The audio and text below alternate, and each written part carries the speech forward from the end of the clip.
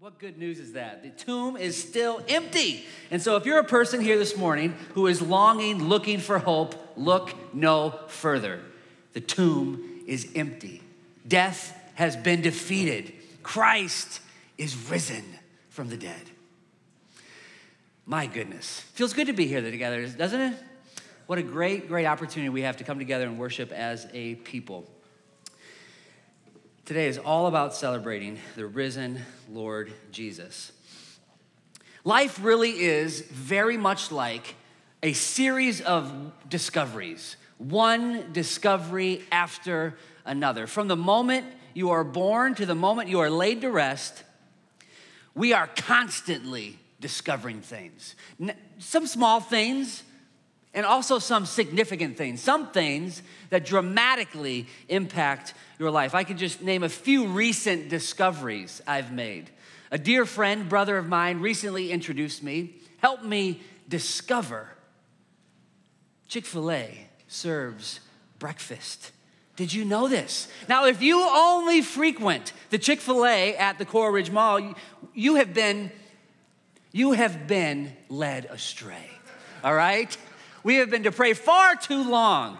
Chick-fil-A serves breakfast, and it's glorious. Not at the Coral Ridge Mall, because they only open at 10, but at all other locations, they serve. What a phenomenal discovery I recently made. Significant impact on my life. Another dear friend of mine, name not to be mentioned, recently introduced me to Raising Cane's chicken fingers.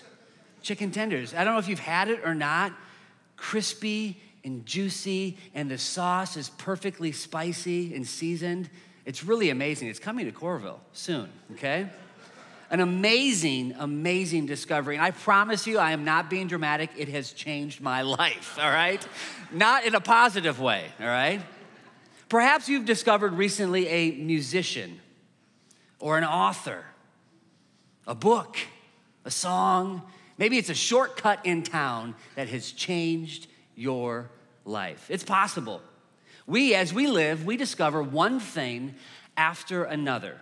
And those discoveries, some small and some dramatically very, very significant, impact the way that we live our life, the way that we spend our time, maybe the way that we spend our money, the things that we consume, the things that we pay attention to, the things that we talk about. This morning, we're here to talk about the most significant discovery in the history of the world. And this discovery is so significant that it has not just turned the world on its head. It also offers for us this very day, for you and for me, the possibility of new life.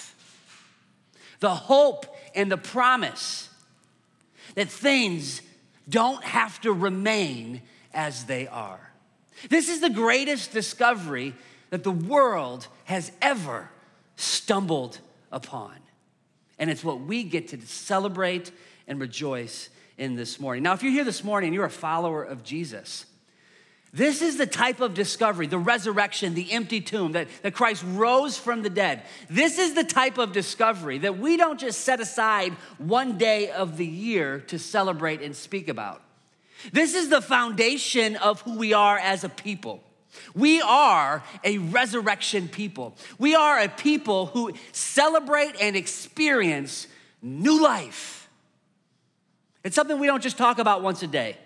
It's something that we ought to reflect on and celebrate every single day of our existence.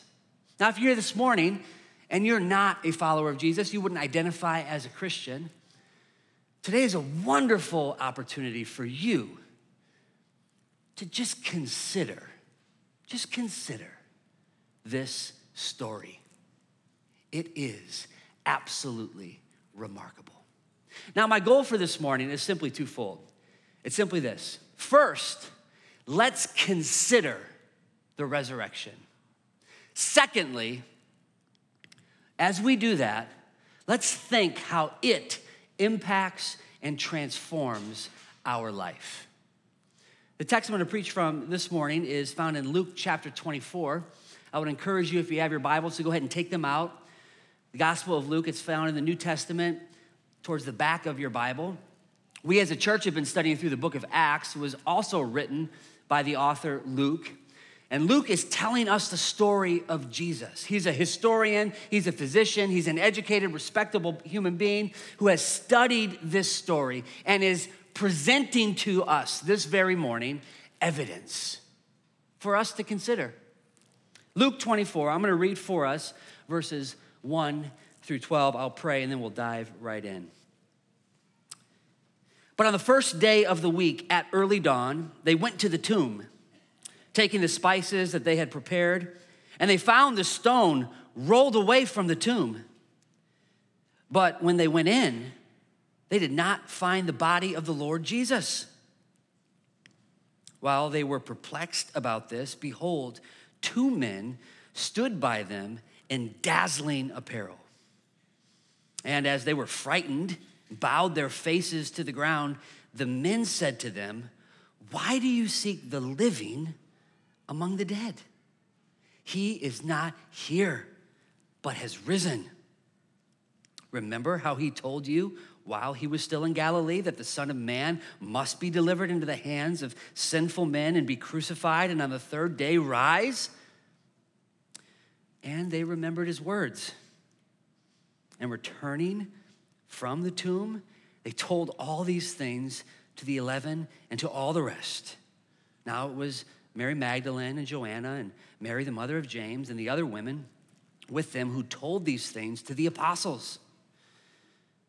But these words seemed to them an idle tale, and they did not believe them. But Peter rose, ran to the tomb, stooping and looking in, he saw the linen cloths by themselves, and he went home marveling at what had happened. Church, let's pray. Father God, as we come to your word this morning, just as it is, I pray that you would take this holy word, Lord, and would you simply write it on our hearts? Would you help us to see Jesus this morning as he truly is the real risen Christ? Lord, through your word, would you show us your Son and help us to leave here changed as a result. We love you and we ask these things in your holy and precious name. Amen. Now, to sort of tell the story as Luke tells it in Luke 24, what I'd like to do is sort of attach ourselves to the characters that are present in this story and let them sort of see things as we consider the story, as we consider their experience and their responses to the resurrection. And hopefully, as we do that, will help us to consider likewise how we might think about the news of the resurrection and also respond to it. The first characters that we discover in this telling of the story is that of the women. We'll just call them, for our sake this morning, seekers. These are women who are seeking something. We're told in the text in verse 1 that they are going to the tomb with spices that they have prepared. They're going to the tomb to anoint the body, the dead body of their Lord, of their Savior, of their friend, Jesus. They're heading towards the tomb, seeking his body. They're looking, really, these women are looking for an opportunity. They have been through no shortage of trauma in the last couple of days. And for them, this is an opportunity to grieve the loss of this dear friend of theirs and also potentially bring some comfort to their soul as they do that. But on this first day of the week, these women would discover something altogether different than what they had set out to find. Something that would not just personally transform them, but would also turn the world upside down. Now, as we just think about the characters in the stories, we think about these women, the women really in Luke's telling of the resurrection are sort of central importance. Outside of Jesus, who doesn't make an actual appearance in our text, they are, you could say, the main characters of these 12 verses. Really sort of the primary subject. And it shouldn't be a shocker as we've been reading through the book of Acts that we see that as an author, Luke gives particular attention to the significance of women in this Jesus movement. He does so throughout his gospel. As we read through the book of Acts, we see that women play a critical role in the foundation of the church. So it shouldn't surprise us that as we come to our text this morning, that they are the first characters that we are confronted with. Faithful, seeking women. Upon arriving at the tomb, they found the stone had been rolled away. They were not expecting to find that. And as they looked in the tomb, they did not find the body that they were looking for, that they were seeking to find. And so their response, the text tells us in verse 4, is they were perplexed at what they had discovered. They were completely and totally surprised, completely caught off guard. This is not the discovery they had anticipated on this day. Not expecting what they had found. One aspect of the story this is one aspect of the story that really speaks to the reliability of what is being told. Because if you're here this morning, this, as we'll see, for some, this story seems unbelievable. But the fact that it's women who stumbled across this tomb is significant. Josephus, the early historian, some couple hundred years after this, spoke when he wrote about his Jewish history and Jewish culture. He makes note that a woman in this culture at this time, a woman's testimony wasn't even admissible in the court of law. It wasn't even something that you would believe. They were not considered to be believable witnesses. It's unfortunate, but that's the way it was in this culture at this time. So you would suspect that based on a lack of respect that women had at this time, that if somebody were to fabricate this story, certainly you wouldn't hang the majority of the evidence on the shoulders of women. You would have written probably men into the story at that time, more than likely even prominent, significant men who were of high prestige. But no, here we discover that it's women who first discovered that the tomb was empty. Now, this is, to be sure, consistent with how God works. If you're familiar with the Bible, if you've read much of the Bible, you will see that shouldn't be a shocker to you. He delights, God does, in doing things in such a way that make it very clear that it's Him who is doing things.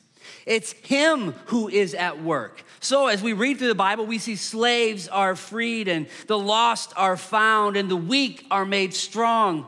A virgin bears the Christ child. God delights in exalting the humble. And He doesn't do things necessarily the way you and I would do things. As they get to the tomb, they are greeted by the angels. We know in verse 23 that these are referred to as angels. These are angels who they see. Two men stood by them in dazzling apparel. And these angels, it's very important, they provide an explanation for what the women have stumbled across. It's important for us that just as we see this, to remember that God's works without His words can unsettle us, but not necessarily enlighten us. So had the woman stumbled across this scene without a word from God explaining and interpreting what was going on, they would, in some measure, be left to draw their own conclusions. But God's word accompanies His works so that we can properly interpret what it is that has been done. And that's precisely what God is doing here. And this is exactly how He works throughout history. And these women, they ask these women really a remarkable question. They say, "Why do you seek the living among the dead?" Remember, these women, I said before, they are seekers. They are seeking the body of Jesus. And the question that the angels asked these women, why are you seeking the living among the dead? That phrase, that accusation, if you will, is really a helpful picture of our own lives. A picture of how some of us may describe our life. Seeking for life, for meaning, for comfort, for significance, for satisfaction, where it cannot be found.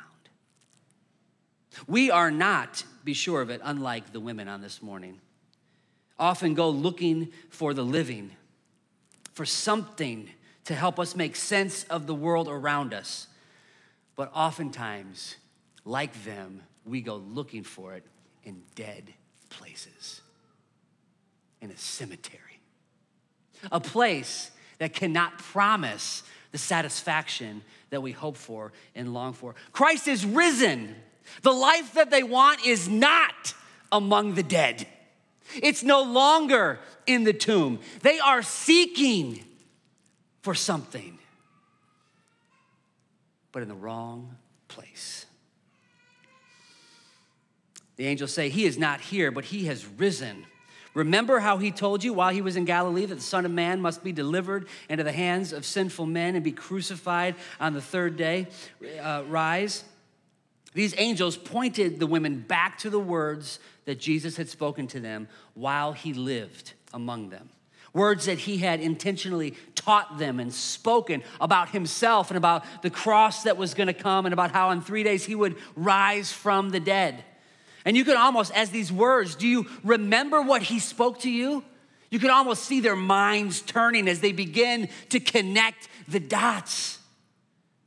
Again, this points to the reliability of this.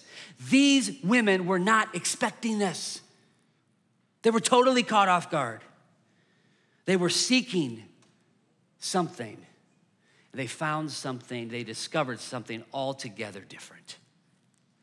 The reality and promise of resurrection life. Now, the next characters that we see are the disciples. The disciples. After the women discover this, they go and they tell their friends. The apostles, we'll call them skeptics. So first characters in the story are seekers. The next ones are skeptics. We see this in the second half of verse 8 through 11. Following the report from the angelic figures, in total amazement, the women rush back to tell their closest friends. These women become the first witnesses and proclaimers of the resurrection on this day. And we're told that the disciples, however, had a different reaction to the news that the women told. It says they believed it to be an idle tale. As the women reported what they had heard, what they had seen, what they encountered and experienced, they come back and they tell their friends, and their friends consider it an idle tale. And the text says, and they did not believe them. They were skeptical. This word for an idle tale, it could be translated in some versions, nonsense. It would have been in Luke's vernacular a medical term that would have been used to describe somebody who was delirious. And so these disciples heard the report, and their first thought was, y'all are crazy, all right?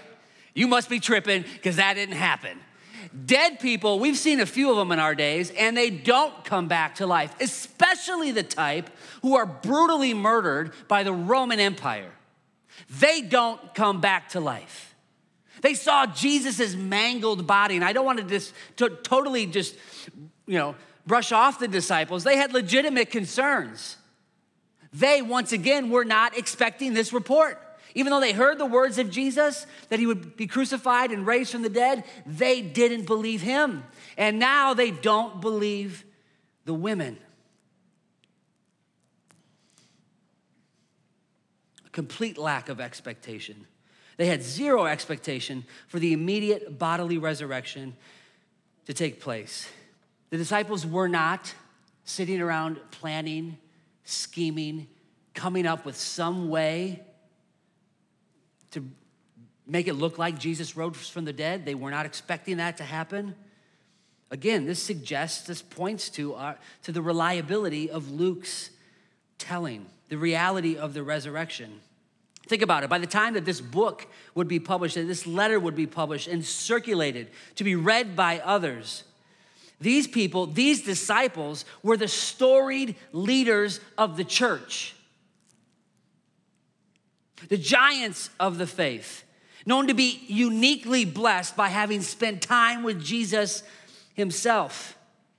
And so for them, for these disciples, to be cast in a way that made them look foolish.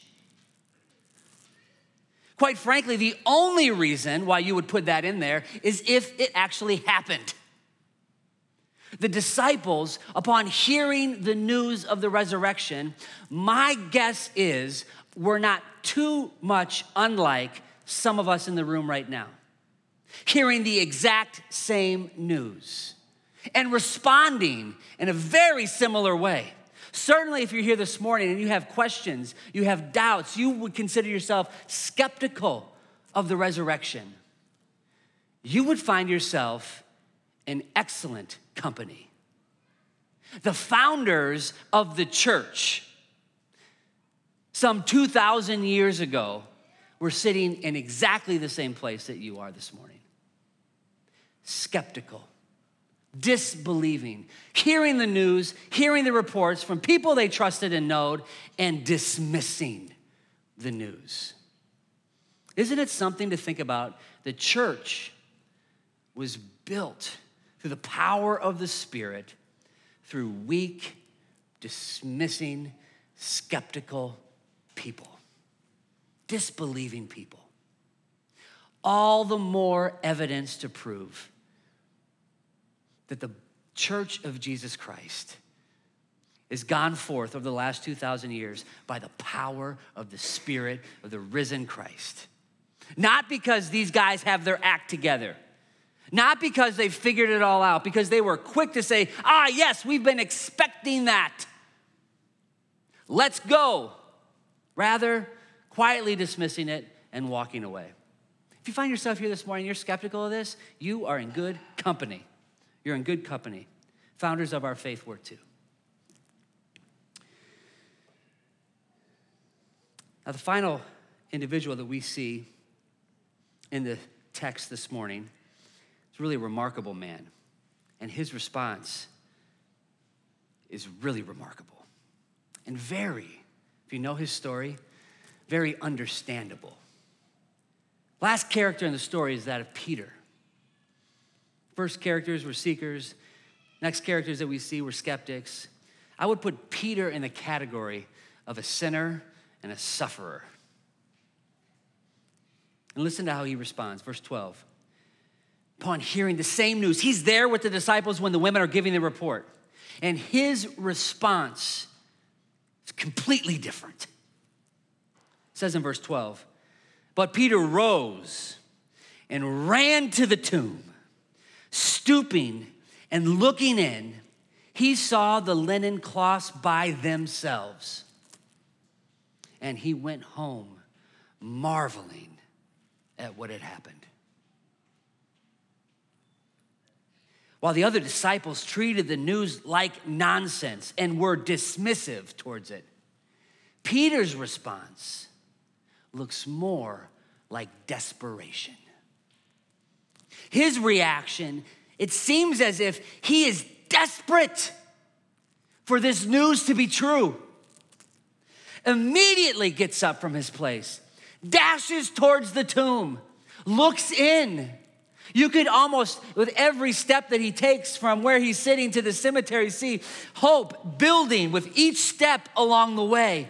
Could it be? Could it be? Could it be? Stooping in to examine the report himself.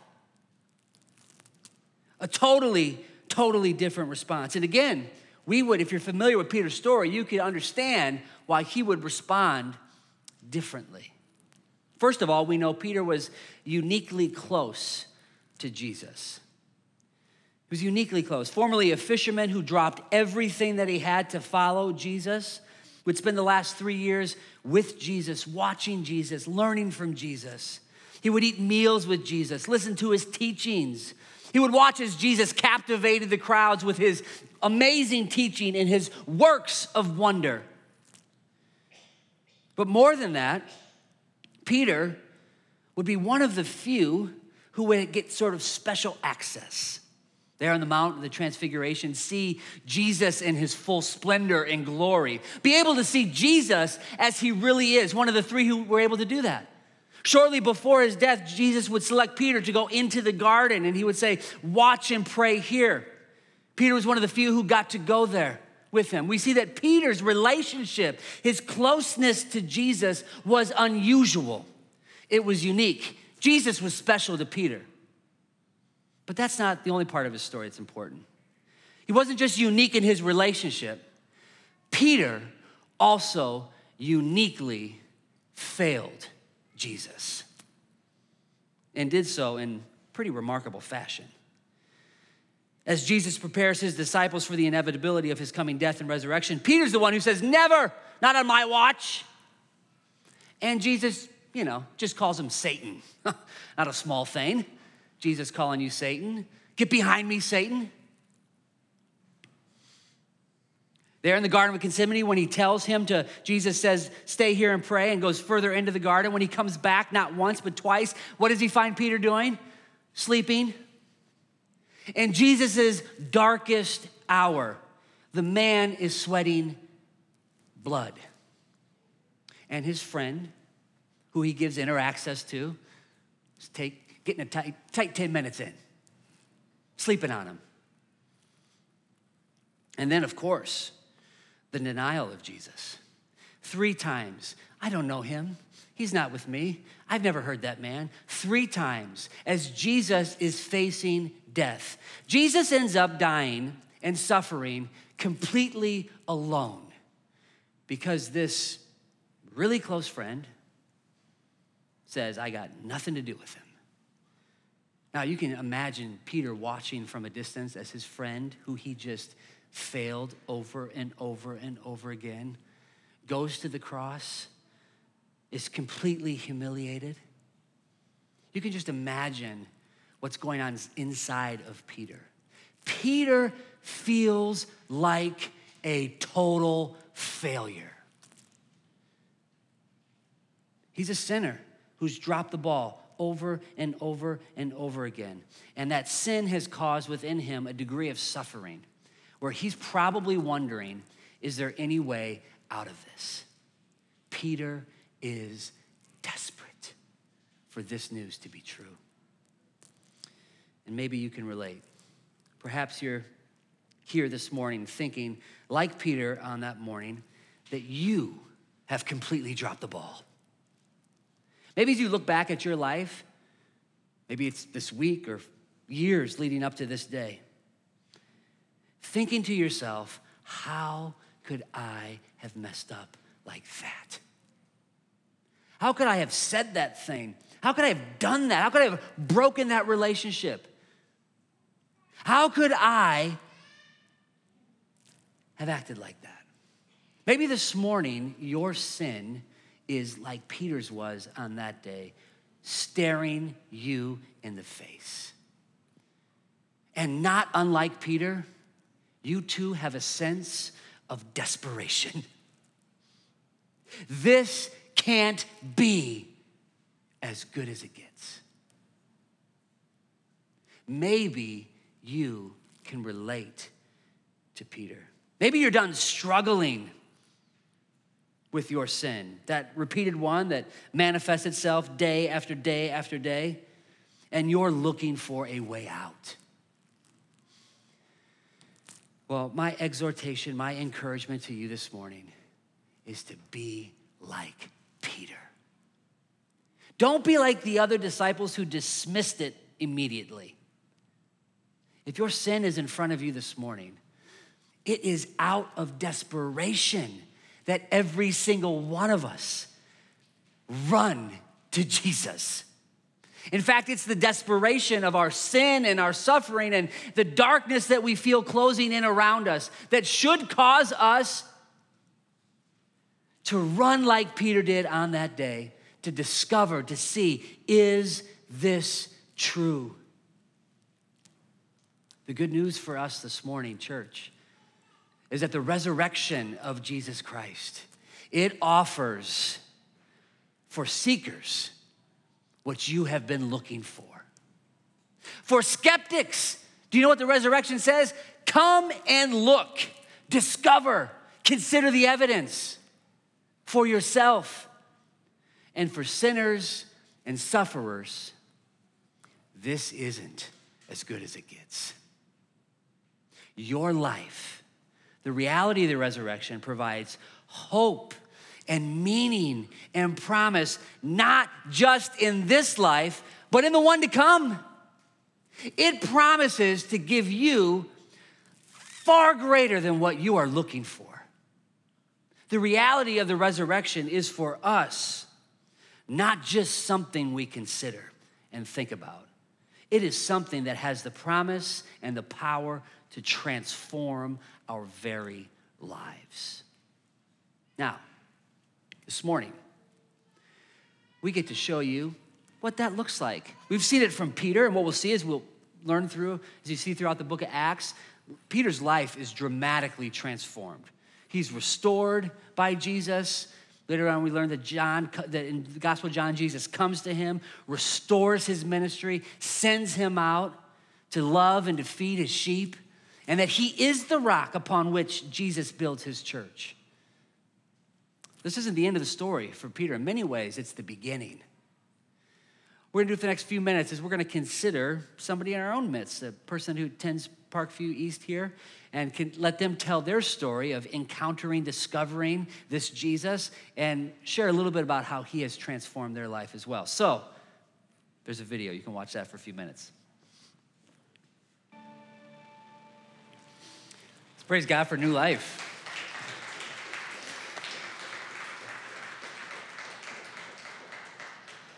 Praise God that he came into Sarah's life and transformed her. And if you know her and you've been around here much, you know that not unlike Peter, that he has used her in so many different ways to encourage. Her transformation story is leading to, it's multiplying, and it's doing so among us. And so we give praise and glory to God for that. Before I close and before we turn back to song, hey, how are you guys doing up there? Okay. I have a verse I just wanted to share. So today's all about the resurrection, and just kind of closing in Peter. I just wanted to look at some words from Peter that he wrote, and hopefully it'll be a good way to sort of close. It says this: blessed be, make sure we're reading the same. Nope, okay. Praise be there to the God and Father of our Lord Jesus Christ. In his great mercy, he has given us new birth into a living hope through the resurrection of Jesus Christ from the dead, and into an inheritance that can never perish, spoil, or fade. This inheritance is kept in heaven for you. As we consider Peter's words here, we see that the reality of the resurrection, it offers, as we saw testified in Sarah's life, the opportunity for us to be born again, to experience newness of life. Yes, Jesus rose from the dead. He displayed tremendous power and might, conquering death. But then he also offers that exact same ability to you and to me. Before he would go to the cross, Jesus would say these words. He would say, I am the resurrection and the life. Whoever believes in me, though he die, yet shall he live. While the gates of death closed in around Jesus, it's just a command he gave that flung them open, caused him to come back from the dead, where he will live eternally, and he wants to do so with you and me. He offers us a living hope, a hope that helps us make sense of this world, and it gives us the promise and possibility of another one that will never end, where there will be no tears, no pain, no sin or suffering. You won't be seeking or skeptical of anything anymore, but with Jesus forever. It's kept in heaven for us. It's an inheritance that is imperishable, undefiled, and unfading. And all of this, he tells us, Peter says, is according to his great mercy the promise, the gift of salvation, the promise of new life, the fact that it doesn't have to always be like this. That hope is one that is the result of his mercy, not your works, not mine, not our ability to get it together or pull ourselves up, but simply to throw ourselves down into the arms of Jesus. Let's pray. Father God, we thank you so much for all that you've given us, all that you've done for us. We thank you for the reality and the power of the resurrection, and it's a power that you like to share. And I pray that we would be a people who would receive it and walk in it. Lord, we love you and we ask these things in the mighty name of Jesus. Amen.